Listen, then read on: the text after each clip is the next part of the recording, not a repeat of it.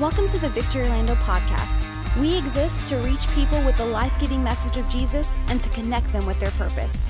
To learn more about us, visit us at victoryorlando.com. Thanks for listening. We pray that you are encouraged and inspired by today's message. We have a guest in the house, Pastor Devin Webb, a dear friend of mine is here, and he's this summer becoming one of our overseers here at the church, and we're so honored that he would be here to invest into us. And so I'm so thankful for Pastor Devin and his leadership in my life and through me and to the church. So can we give a big, loud welcome to Pastor Devin Webb? Thank you so much. That's awesome. We love your pastors. I mean, we were trying to talk this morning how many years we've been hanging out. Pastor Chris and I met through the Next Level Relational Network, which is led by Pastor Matt and Sarah Keller. And for you guys know about them, they're pretty awesome. And so Pastor Matt is an overseer for us at our church. We planted a church about 6.5 years ago, just outside of Nashville. My wife Ashley and I, and now we have a couple campuses. We have one in Mount Juliet, which is a suburb there, and then one in the city downtown that we launched this last year. But we met through the Relational Network. Pastor Chris was in a group that I had the privilege of facilitating because of Pastor Matt's leadership in my life and just being able to lead that. And since then, I make him hang out with me even when he doesn't want to. And it's like, we're hanging. So just to be not the only voice, but just to be a voice in his life. And Ashley, my wife, she sends her greetings. I'm going to tell you a little secret. So please don't tell on me. But I'm technically on sabbatical right now, and I shouldn't be doing what I'm doing right now. I told him, don't tell Pastor Matt that I'm here speaking with you, because, but this was scheduled before our sabbatical was planned, and so we're 4 weeks into a 6-week sabbatical right now, and my wife is sabbaticaling, if that's a word. She was sleeping this morning when I left the hotel, but we were planning on being here because our daughter, I got a picture of our family. I'll show you our family right here if you can see my family. This is my family right here. There they are. We got 4 kids, and we call our kids planned, well-planned, oops, and oh my God. Those are our 4. those are our 4 kids, and our daughter, she brags. She says, I was well-planned, but our daughter is a volleyball player, and we were planning on being here anyway because she's playing in the Nationals AAU tournament that's going on at the convention center. So I'm literally just jetting straight from here to go watch my daughter play volleyball. I'm going to be just cheering her on and doing that this afternoon. But my wife and I, we just celebrated our 25th wedding anniversary. That's pretty awesome. And she's been putting up with me for a long time. We met when I was 12 and she was 11 in grade school. That's the truth. And started dating when I was 17. She was 16 and got married at 20. And here we are 25 years later and 4 kids. And it's not the story of our world today, but it's our story. And so we're so grateful for that. So my wife sends her greetings, but she loves Heather and just our opportunity to invest in you. And I just want to tell you this morning, you are sowing seed into great soil. Your willingness, your generosity to sow into victory and to be a part of building something bigger than yourselves and to sow into the kingdom. The Proverbs also says that those that refresh others will themselves be refreshed. And we want to live refreshed lives. Well, how's that happen? By refreshing others and sowing seed into great soil. And I just want to honor your pastor. This is an incredible leader, he and Heather. Would you do me a favor and just honor them and let them know how much you love them? And of course, Heather's over there leading. Our youngest, Samuel. Oh my God, that's the 4th. He's over. He's the only kid. He's the only saved kid I have. He joined me for church today, and the others are like, "No, we ain't coming, Dad. We've heard you speak. I don't need to hear you speak again." And so he comes because he gets to go to kids. He doesn't have to listen to me. So it's just a privilege for us to be here and just to take some time away. Although I've been on sabbatical, I've been in church 4 of the 5 weekends now. Last weekend, I was at a pastor friend's church in the area that we're pastoring at, and he's actually speaking at our church this morning. 2 weeks ago, my wife and I, we were in Hawaii. We were in Maui we were celebrating our 25th, and so we spent a week in Maui. I attended a church in Maui a few weeks ago, and the week before that, we were in Chicago, and I attended a church. I've just been going to church. I just love church, even though I just love being in church. I'm a church brat. My friends joke, they tell me that I take in church services like movies or ball games. I just want to go to church, So anyway, it's just something like when there's nothing like the gathering of believers. And so there's nothing like being in the room. I mean, They were all together in the room, you know, and so there's something about that dynamic. I do just want to do this. Welcome all those that are still in your pajamas at home. Would you just do it? Give a hand to all those that are joining us. We love y'all, and it's going to be a blessing for you today. How many of you would consider yourself like a neat freak? Like it's that's my people right there. One person. I am you and me. It's you. We're taking on we're surrounded by slobs right now. It's okay. I get it. She walks into a room, she starts straightening things, and that's something I was picking up stuff in between services. I am a neat freak. I might even say that I have some OCD tendencies. I have some issues. I have like it better be right. What'd you say? Oh, it's alphabetized. That's right. There you go. Yeah, I want it to be right. And my wife and our kids would probably say that we're a little over the top maybe. We just like things in order, but you have 4 kids, and we have one that, if you have multiple kids, one of them is going to leave a trail wherever. I can go up in the bonus room and go, I know who's been here. And it's the one that's over. It's him. It's if you see Samuel, just say that's the one. It's he everywhere he goes. He's just messing up our world. You have kids, and it's like, I want it to be neat and tidy. I know it looks like a tornado hit this place. What'd you do? And I've learned a principle in life. And it's not a principle that I like, but it's a principle that I've seen play out over and over and over again, and that is this, that sometimes it has to be messy before it can be right. I don't like that, but it's the truth. You want to clean the closet? You got to clean out the closet and then reorganize the closet. I'm going to pull it all out. What's going to Goodwill? What's staying? What's getting repurposed? I got to pull it all out. I order something online. The box shows up, but then you unload that box. I got popcorn peanuts all over the floor and styrofoam and hardware and parts, and then it turns into this wonderful thing. But it had to be messy before it got. You cook a meal, you devour the meal in like 15 minutes. But what it takes to prepare that meal, you have this wonderful idea, and all the splattering and stirring and frying and mixing, and it results in this wonderful thing. But it had to get messy before it could get right. Which is why the other principle that I've learned is this, that the mess is worth it. Like when you're eating that meal, it's like, that mess was so worth it, right? When you're sitting on the bar stool that you had to build, or the table that you had to build, or, it had to get messy before it got, you stand in that clean, organized closet, it's awesome. But it had to get everything all over the floor, messed up before it got right. Whatever you want to get right usually starts out as a mess. So I'll start right from the beginning. I'm going to say something that's going to blow your mind. This is going to change your world. I'm going to state the obvious. Life is messy. Anybody relate? Like life, it rarely works out how you want it. Like it's not neat. It's not tidy. Everything just falls right into place on your timeline. And just, how many of you are like planners? You like to plan something? How many like making lists? You like making lists? My wife loves lists. She post-it notes, make her list, work her way through here's how you know if you're really a list person. If you have your list and then you do something that wasn't on the list, you go back and add it to the list just so you can cross it off your list. That's when you know you're a messed up list person right there. She said that's totally normal. She said that's what you're supposed to do with the.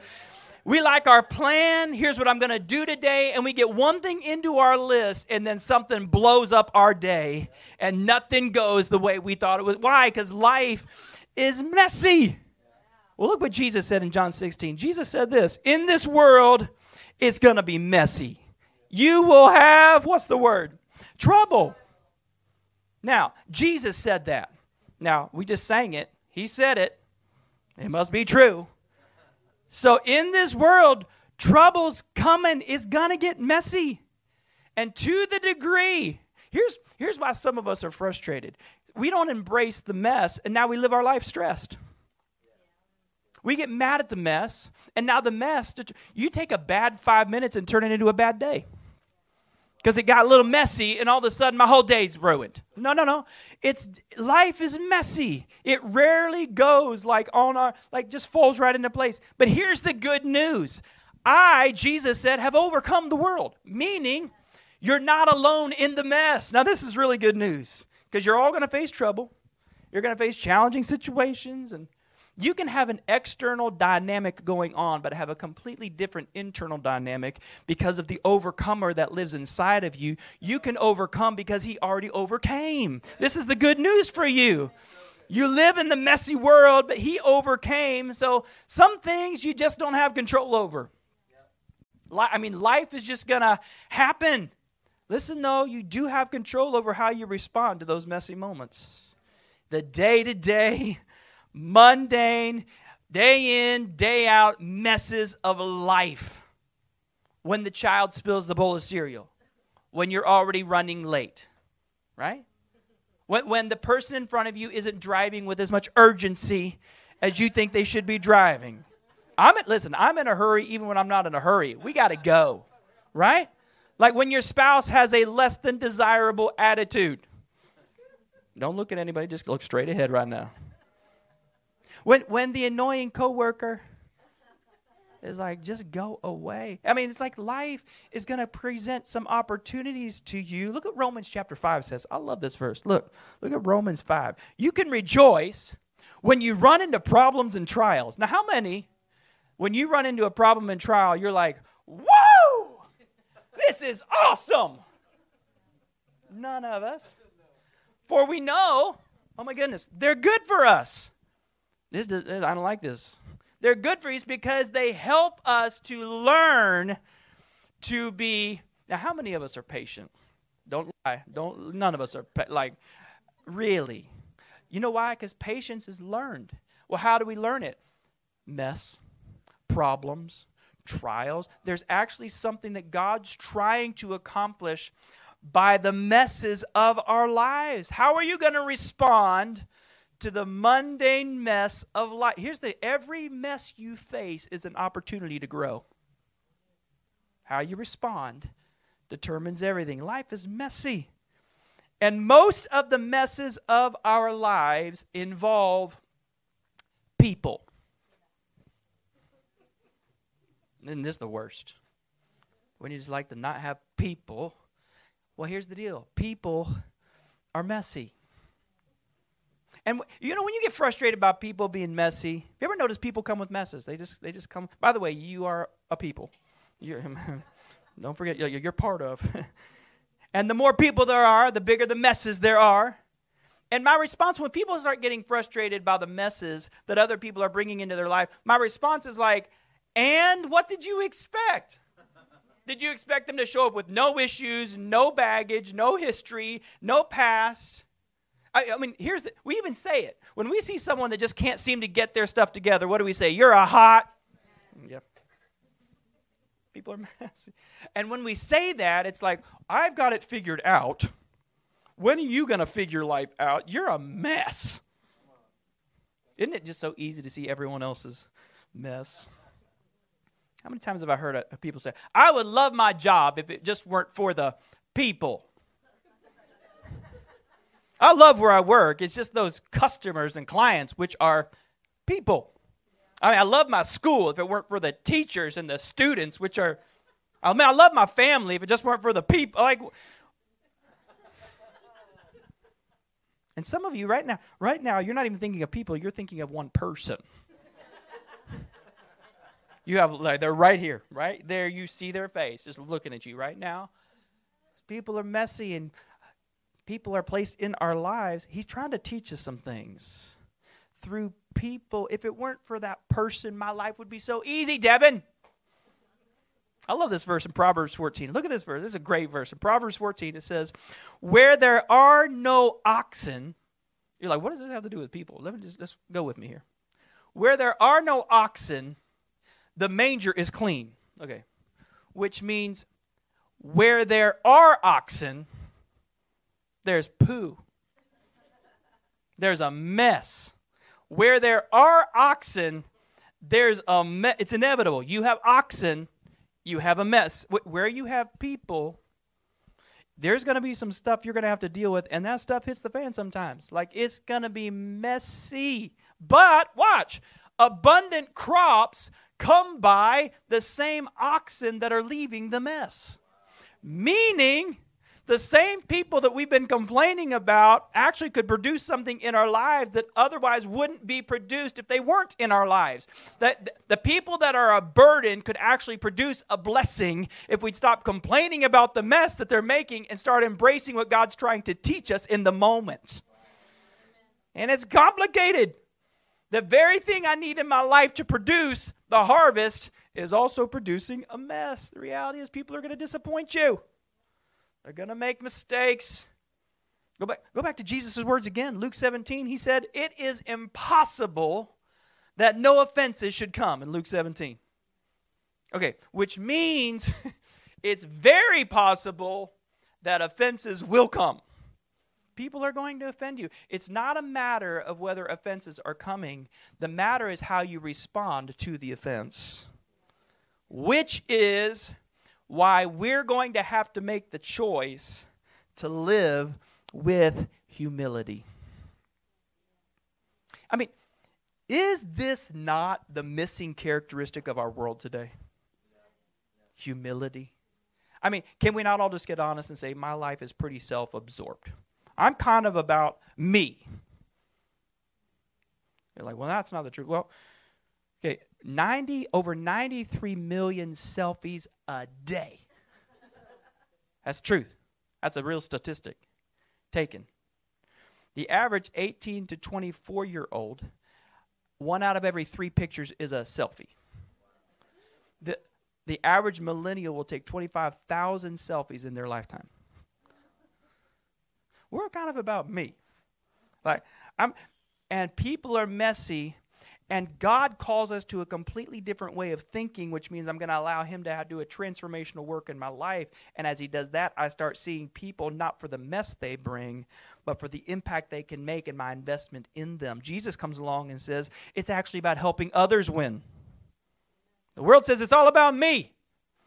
People are just a means to an end, to accomplishing what I want to accomplish. And the kingdom comes and is counterculture and flips what the culture says on its head. First is last. Last is first. The king comes to serve. He humbles himself. What the weak are strong. I mean, everything our culture says is flipped on its head in the kingdom mentality. And Jesus comes along and says, it's about me empowering others to win. Believing the best in people, even after they've done the worst. It's about determining my success by how much influence and impact I'm having on others. I have a practice in my own life. It's a habit, it's a discipline. At the end of every day, I ask myself this question. And it's this question. Whose life is better because it intersected with mine today? That's a question. Whose life is better because it intersected with mine today? Hey, how can we keep going through days with no one's life being any better because of my presence and my influence? And if I can't think of someone, I text people 10 o'clock at night. I'm not going to lay my head on the pillow without impacting and adding value to someone else's life. This is what God calls us to, a life of humility. Look at Philippians chapter 2. Philippians chapter 2, Paul writes this, put yourself aside. Boy, is this not countercultural? Help others get ahead. Don't be obsessed with getting your own advantage. Forget yourselves long enough to help others, to lend a helping hand to others. Another translation of the same verse says, consider others' interests more important than yours. Value others. It's messy, but the mess is worth it. It's probably going to be messy before it's right. But if I make that choice, okay, I get you, Devin. Okay, life is messy. I got it. I'm going to have trouble. Yes, people are messy. But if I make this choice right here, to live with humility and grace and invest in others and believe in the best in others, here's what I find out then.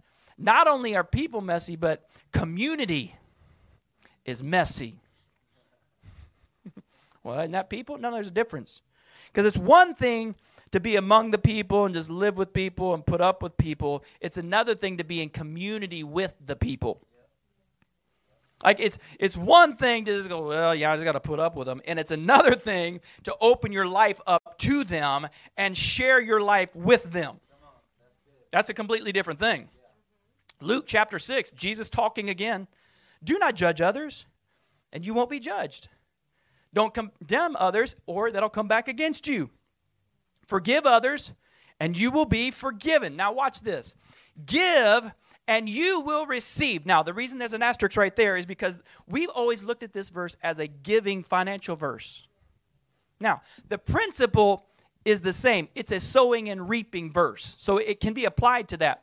But in context, Jesus is talking about our relationships and how we treat other people. How you forgive, how you judge, how you condemn.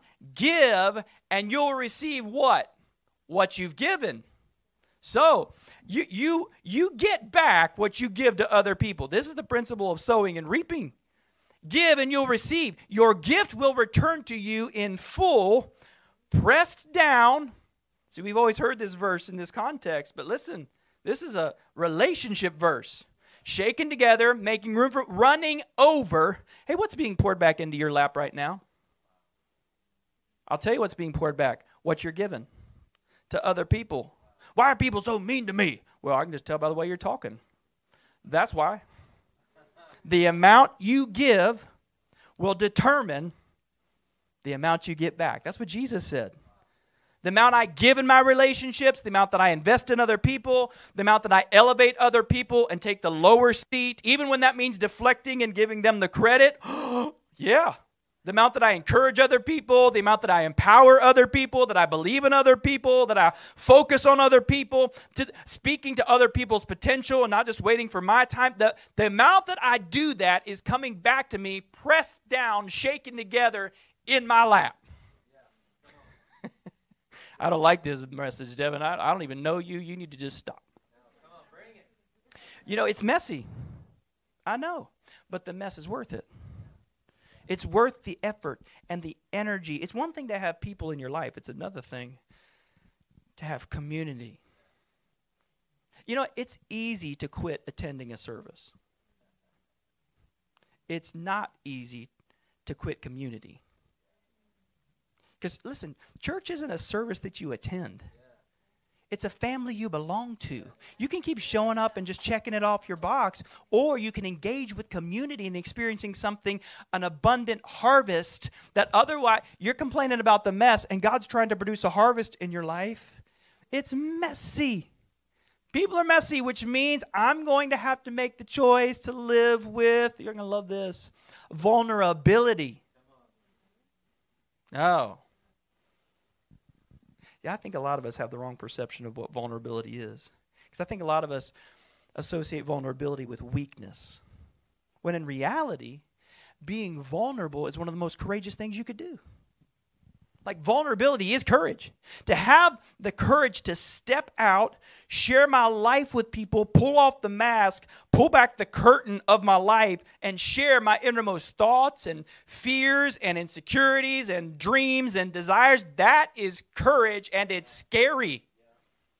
Courage is not suppressing, grinding away, and just pretending that everything's fine, smiling like you're gritting your teeth behind your smile. Praise the Lord. Hallelujah, brother. I hate my life. Oh, my gosh. That's not courage. That's cowardice. You know what the problem is? That we settle for perception. We're okay with perception. That's why our social media feed looks very different than the reality of our real life. We look at everyone else's like highlight reel and we're like, oh, my life's terrible. No, theirs is too. They're just putting on the facade. We're just happy with the perception. I love Brene Brown, Dr. Brene Brown, in her book, Daring Greatly. She says this about vulnerability. Vulnerability is not weakness. And the uncertainty, risk, and emotional exposure we face every day are not optional. Our only choice is a question of engagement. Our willingness to own and engage with our own vulnerability determines, watch, the depth of our courage and the clarity of our purpose. The level to which we protect ourselves from being vulnerable is a measure of our fear and disconnection. Vulnerability, she says, sounds like truth and feels like courage. Truth and courage aren't always comfortable, but they are never weakness. My goodness. Listen, vulnerability is having the courage to show up when you can't control the outcome. See, we want control. But on the flip side, you never experience a true sense of belonging unless you're willing to go to the raw, honest place of vulnerability. Like we're afraid of being seen and known for who we really are because it's not comfortable. And the very thing we crave, to be accepted and to belong, we fight against because we're not willing to share what we need to share to actually experience that. And here's really what complicates it, really. It's the people that aren't willing to get vulnerable that have the loudest opinions about who we are. Like, the world is full of people who don't put themselves out there, that have settled for perception, but are quick to criticize everyone else. Like, look, hey, right here. Don't take criticism and feedback from people who are not being brave with their lives. Like, people that are unwilling to go to the vulnerable place are uncomfortable around people that are. Like, Paul was one of these, he lived a brave life. He models this for us so beautifully. 2 Corinthians chapter 12, he says, "But God said to me, my grace is sufficient for you. My power is made perfect in weakness. Therefore," listen to this vulnerable statement, raw statement, "I will boast all the more gladly of my weaknesses." Can I tell you where I'm totally missing it? Where I'm totally striking out? Can I tell you where I'm failing in life miserably? I would love to just boast about that this morning. Like, this is what Paul's saying. Why? So that there's something about the power of Christ residing inside you that's tied to your willingness to go to that place. The power of Christ may rest upon me. For the sake of Christ, then, I'm not only boasting in it, but I'm content with my weaknesses, hardships, insults, persecutions, calamities. For when I am weak, this is totally countercultural. This way of thinking, this way of behaving, I'm strong. Paul understands this principle of vulnerability. Well, Devin, real men don't share their feelings. They bottle it and blow up on people. That's what real men do. Yeah. Some guys are like, hoorah, yeah. Ooh. How's that working for you? Let's ask you that. I mean, you're sharing your feelings, just not in a healthy way. Now, real men go to the place of vulnerability because it takes courage to go to that place. Hey, man, when was the last time you said, you know what scares me? You know what keeps me up at night? You know where I'm insecure? You know what I'm dreaming about? Like, when was the last time you had that kind of conversation? That is where community happens. That's true connection. How many would like more love and more intimacy and more joy? Listen, you can't have that unless you go to the vulnerable place. Dr. Brene Brown, she goes on to say that. I'll just give you one more quote. She says, "Vulnerability is the birthplace of love, belonging, joy, courage, empathy, and creativity. It is the source of hope, empathy, accountability, and authenticity. If we want greater clarity in our purpose or deeper and more meaningful spiritual lives, vulnerability is the path." You see, we all want to get better, but no one wants to be accountable. Right? Like, everyone wants improvement, but nobody wants change. Like, how can I get better by not doing anything differently? That, like, you're going to have to get vulnerable. I have so many people, I need to know my purpose in life. You know where your purpose starts? By you being willing. You want greater clarity on your purpose? You're going to have to start really sharing your life. Your willingness to share your story. Not in my notes, but 2 Corinthians chapter 1 says, I get to encourage others by sharing the same hope that I received in my troubles. So it's my willingness to share. You know what? I didn't always have it all together. Can I just share what God did in my life? And your willingness to share that. I mean, just look at the Bible. Do you know how much of the Bible we have if we don't have messy people? That's a thin line Bible right there. I mean, look at the Hall of Faith, Hebrews 11. Moses, Abraham, David? David was a mess. I mean, every psalm is like a therapy session. Starts out, oh, God hates me. He's and by the end, he's like, oh, but I worship you, God. I mean, he was all over the place. Why is that so refreshing? Because he was willing to get vulnerable and honest. What's God say? That's a man after my own heart. Could it be? Our unwillingness to be vulnerable and honest is what's keeping us from not having a heart that God likes. People are messy. We got to live with humility. Community's messy. You got to live with vulnerability. He's trying to produce a harvest in your life. Here's the last one. You're like, I'm done with this. I don't really like this at all. Here's the last one. Freedom. Freedom is messy. You see, because we all want to be free. And we can quote the verse, he who the Son sets free is free. You see, we all want to get free. We just don't want it to look messy. Like, what if there were some things that God wanted to set you free from, but it had to get messy first before it got right? Like, what if your freedom was on the other side of a mess? Like, what if your freedom didn't fit inside of your perfect, comfortable, familiar? You know what I've recognized? God is usually one step out of my comfort zone. Calling me. Like, you want to grow. There's a story in the Bible, and I love this story because it enhances this idea. Your freedom is going to be messy. It's probably not going to be the way you think it's going to be. It's not going to look the way you think it's going to look. It's not going to be on your timeline. John chapter 9. Jesus is walking along, and he saw a man. Now, I love that. I love that. Just a side note, even if you don't see God, God sees you. I love that. What's it say in Romans 5? Not in my notes. Even while I was still sinning, Christ died for me. Even when I was blind and didn't know it, even when I doubted him, even when I didn't believe, even when I didn't think I needed him, I was on his radar. Let me encourage you there. Wherever you are, however you're hurting, whatever blindness you have, however overwhelmed you think you are in your addiction, in your depression, in your loneliness, in your fear, in your anxiety, listen to me. God sees you. You are on his radar. God saw a man. Jesus saw a blind man. Verse 2, his disciples say, Rabbi, teacher, why was this man born blind? Can you not just hear the religiosity in this question? Was it because of his sin or because of his parents? Okay, now that they see a blind man and the disciples want to talk theology and doctrine.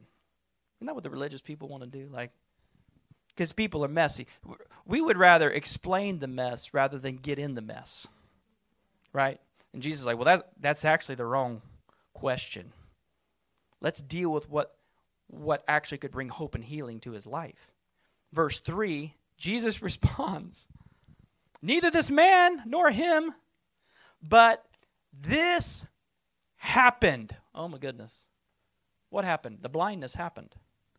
So that, there was a purpose to it, the works, the power of God might be displayed in him. This happened.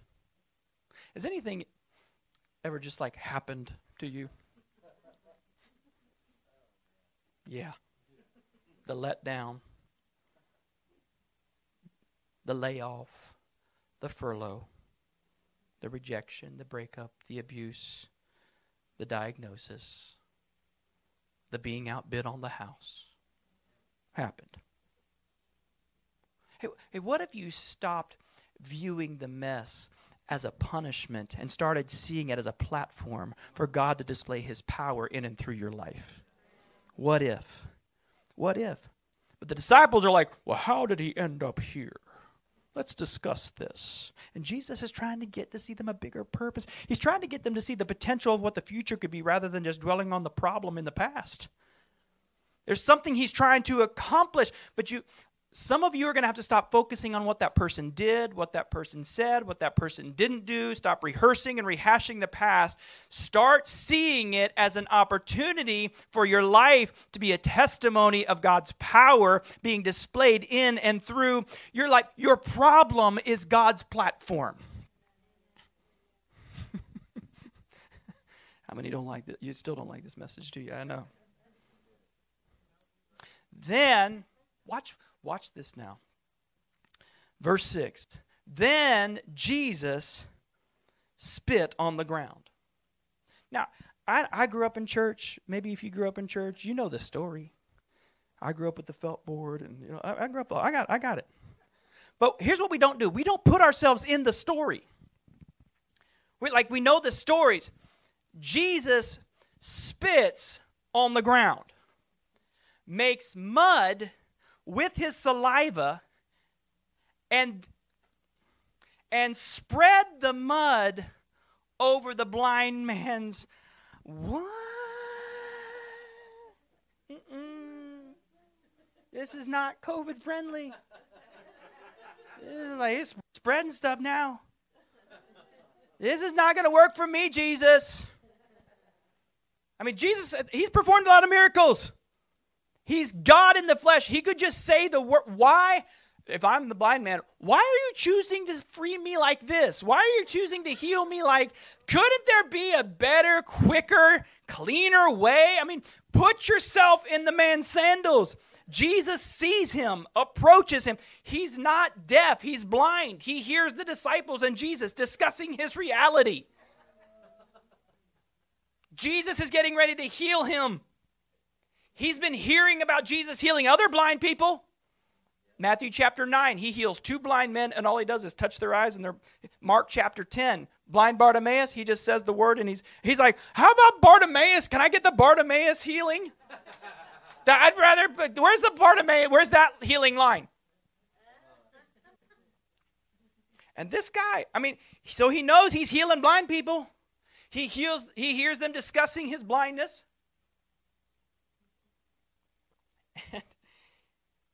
And what's he hear?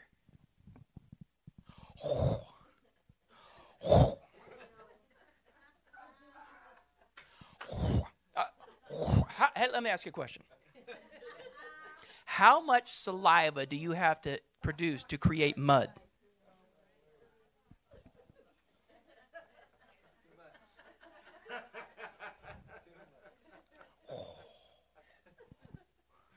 You're thinking, that's gross. Exactly, because freedom is messy. I mean, we're more concerned with how God's going to heal us than actually getting healed. Like, what if the guy he heard that and was like, ooh, I'm out. Poop, nope. Tell me when this Bartimaeus healing day. I'll come on that day.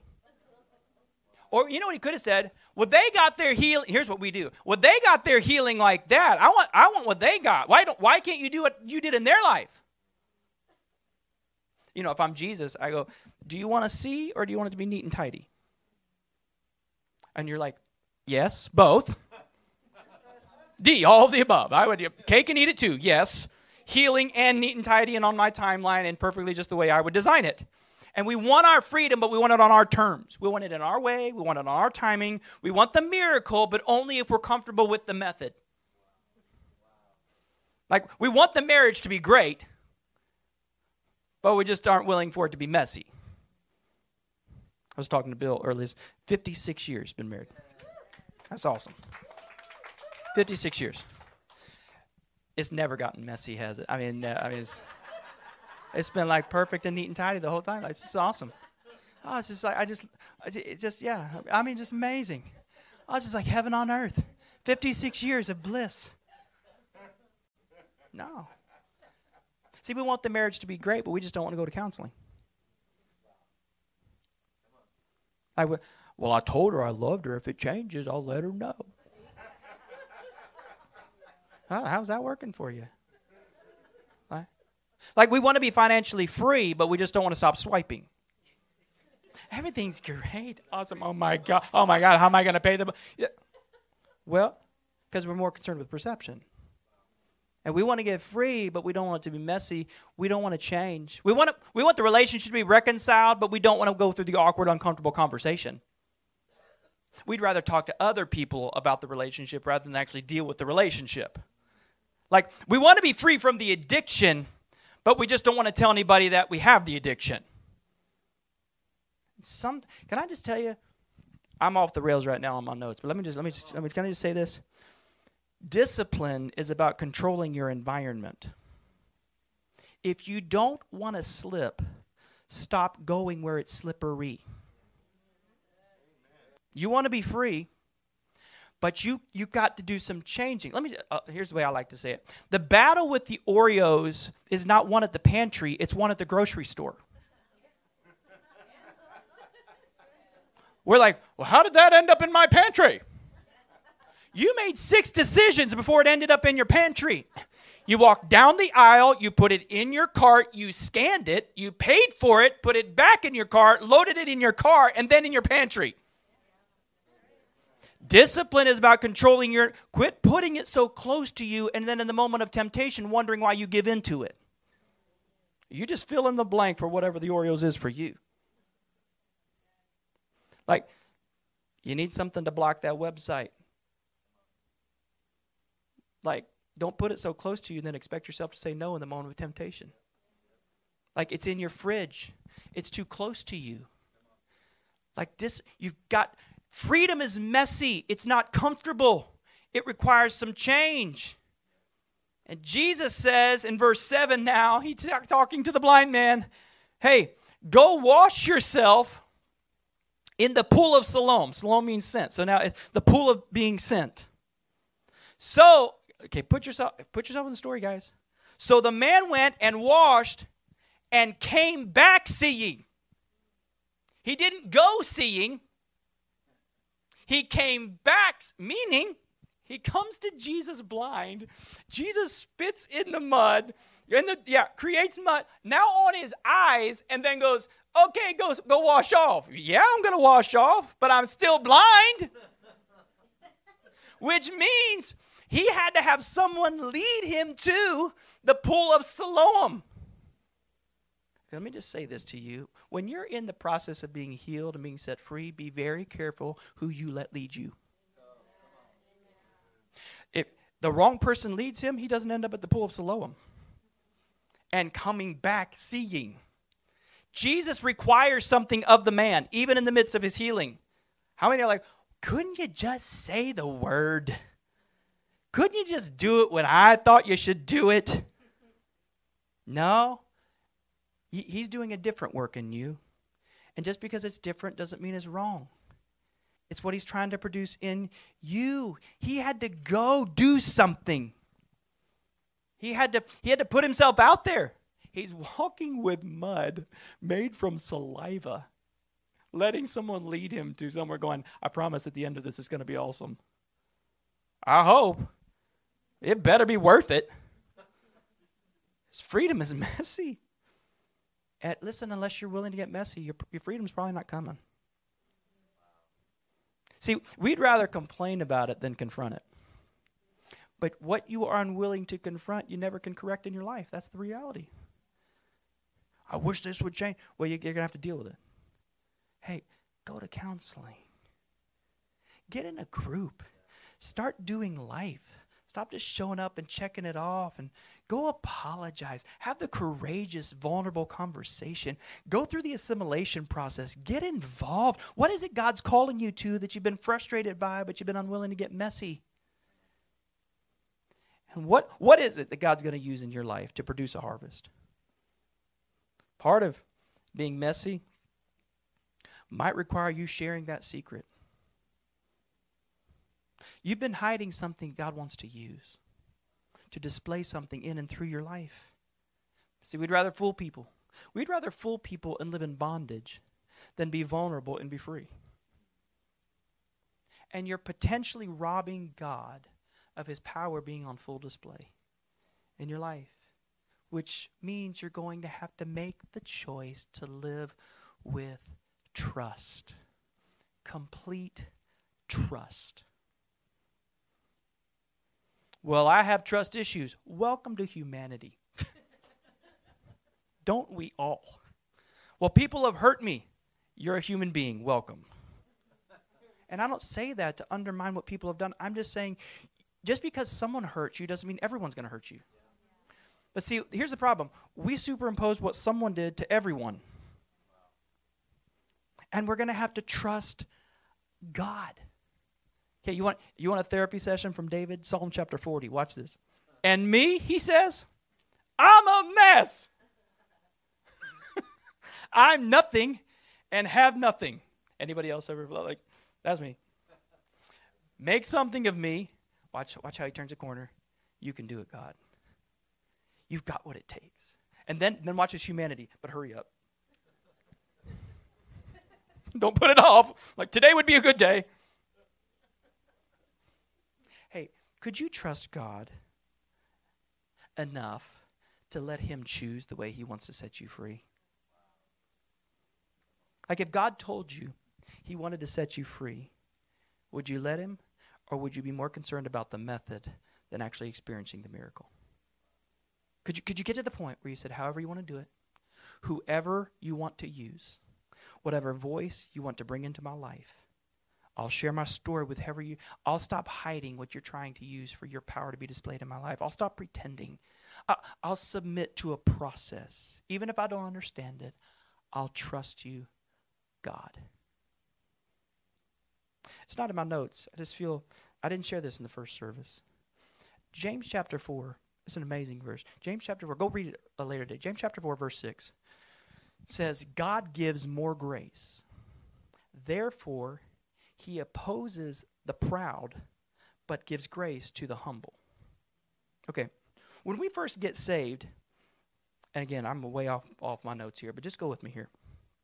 When we first get saved, we are like, I'm a mess. I have nothing. I am nothing. I need your help. And we come to God when we finally realize we need a Savior. And here's the cool thing about God. Let me give you a sports analogy. We come to God and say, God, I'm going to submit my life to you. And here's what's cool about God. He goes, okay, I'm going to hand the ball off to you. I'm actually going to let you run with the ball. Just stay behind me. So what do we, we're nothing. I have nothing. So what do we do when we first get saved? My toes are on his heels. Jesus, Jesus, Jesus, Jesus, Jesus, Jesus. And what's he doing? Blocking. I'm going to hand the ball off to you. Just stay behind me, he would say. And then we start to grow in our faith, and we get another opportunity to invest in other people. And we come to God and we go, oh my goodness, I don't know what I'm doing. I have nothing. I'm way underqualified. What's he say? I'm going to hand the ball off to you. Calm down.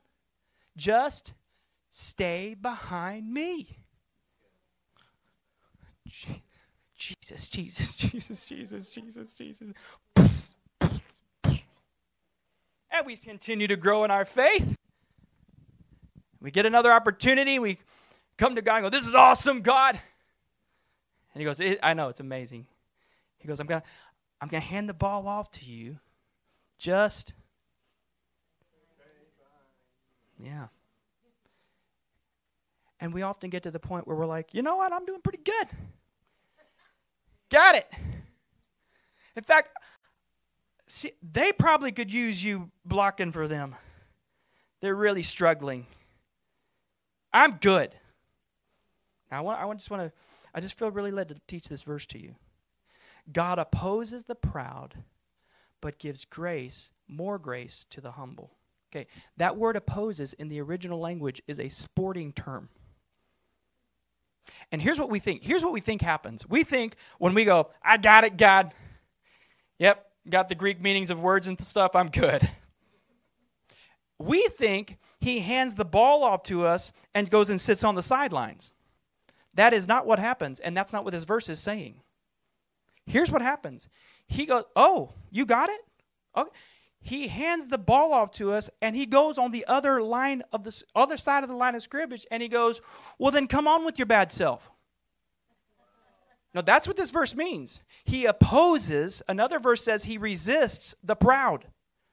And some of us have been complaining. I feel someone needs to hear this. Someone has been complaining about the mess of their life, and it's really boiling down to you not getting behind him. It's not the person. It's not the circumstance. God is actually opposing what you want to do because you won't get behind him. And I'm going to have to make the choice to trust him implicitly. Proverbs chapter 3, trust in the Lord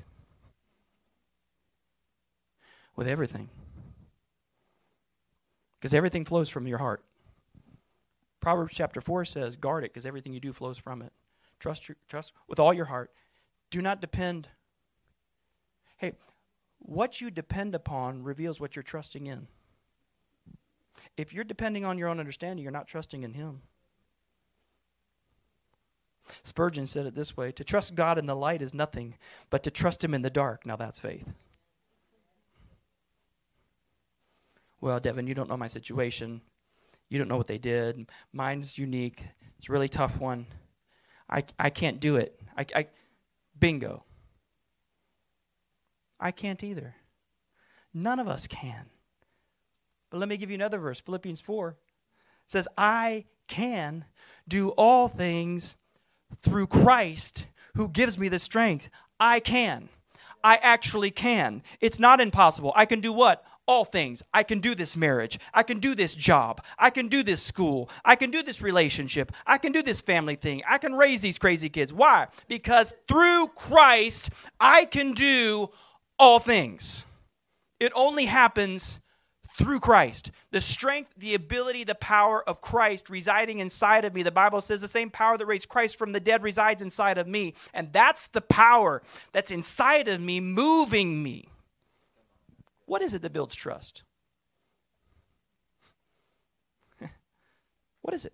You know what? For most of us, it's the thing we're trying to put trust in, proving itself over and over and over again until we can have the confidence to believe in it. What is it that keeps you married for 56 years? Why has Ashley stuck around with me for 25 years? Why have I stuck with her? You know why? Because she has proven herself faithful and loyal and true over and over and over and over again. And now I trust her implicitly because she's proven. Listen, your relationship with God works the same way. How do you build trust in God? You get close enough to him to let him prove himself over and over and over. The problem is, some of us, the reason we don't trust him is we're not close enough to him to let himself prove himself to us. We've got to trust him implicitly. The more I know him, not know about him, the more I know him, the more I trust him. Trust is born out of relationship. Trust is God's love language. It's what fills his relational tank. Like he's just waiting for someone to go, I'll get behind you. I don't need it. Jesus. I'm good. I'll trust you. John 16. We read the verse earlier. Let me read it to you in the Message. This is awesome. Jesus speaking. He said, I've told you all of this so that trusting me, you will be unshakable and assured, deeply at peace. How many would like to be unshakable and assured and deeply? You know what's going to require? Jesus. Trusting. Romans 5, we read the verse earlier. Let me give you the second verse to it. We can rejoice that when we run into problems and trials, woo, they're good for us because they're teaching me something. Watch this next verse. Next slide. Next slide. And patience develops strength of character in us and helps us, what's it say? Helps us. Oh, 3 of us are excited about trusting God. And patience develops strength of character in us and helps us, come on, say it, trust God more each time. Each time you take the step, each time we do that, watch, our faith, our hope are strong and steady. Each time you listen, could it be that the mess you're currently in is the vehicle God wants to use to help you trust him more? When I don't like that, okay, stay stuck. People are messy. You're going to have to take the low road. Humility. Community's messy. If you're looking for the church that isn't messy, stop looking. It doesn't exist. Why? Because there are people in it. People like you and me, and people are messy. So what are you going to have to do? You're going to have to start am I going to just show up and not do any relational thing and complain that I don't have any community, but you're going to have to get vulnerable. Share what God's wanting to do in your life. He's trying to display something through your life. Freedom's messy. All of us want to live in freedom. No one wants to go through the mess. I'm out. that ain't the way I thought that was going down. And I'm going to have to trust that God knows best. That even when it's not familiar, even when it's not comfortable, even when he's calling me outside of my comfort zone, I'll get behind him and trust him and live truly free. Free indeed. How many received that this morning? Say amen to that? Okay. Let me pray for you real fast. I know I've gone over my time. Lord, I pray for my friends this morning. I thank you for the way the kingdom works. I thank you for the providence that I'm standing here today and the relationship that I have with Pastor Chris and Heather, and just the gift that they are to my life. And God, I just thank you for your word. Your word is true. We can count on it. Maybe you're here and you've been frustrated by a mess. I don't know what it is. It could be a lost son and daughter. It could be a physical diagnosis. It could be a financial reality. I mean, it's a mess. You'd say, Devin, the marriage is over. Would you be willing to trust God with it? Would you be willing to let him bring freedom the way he wants to bring freedom? And would you be willing to kind of pull back the veil? And you don't have to do it with everybody, but you need to do it with somebody. You need to start sharing your life and pulling someone else in other than you. The Bible says that you can experience healing and wholeness when you confess and pray with one another. And some of us, man, we're just complaining about these people in our lives, and it's like, well, yeah. You remember when you were messy? Hey, guess what? You still are. We all. What if we just took the low road and lived with humility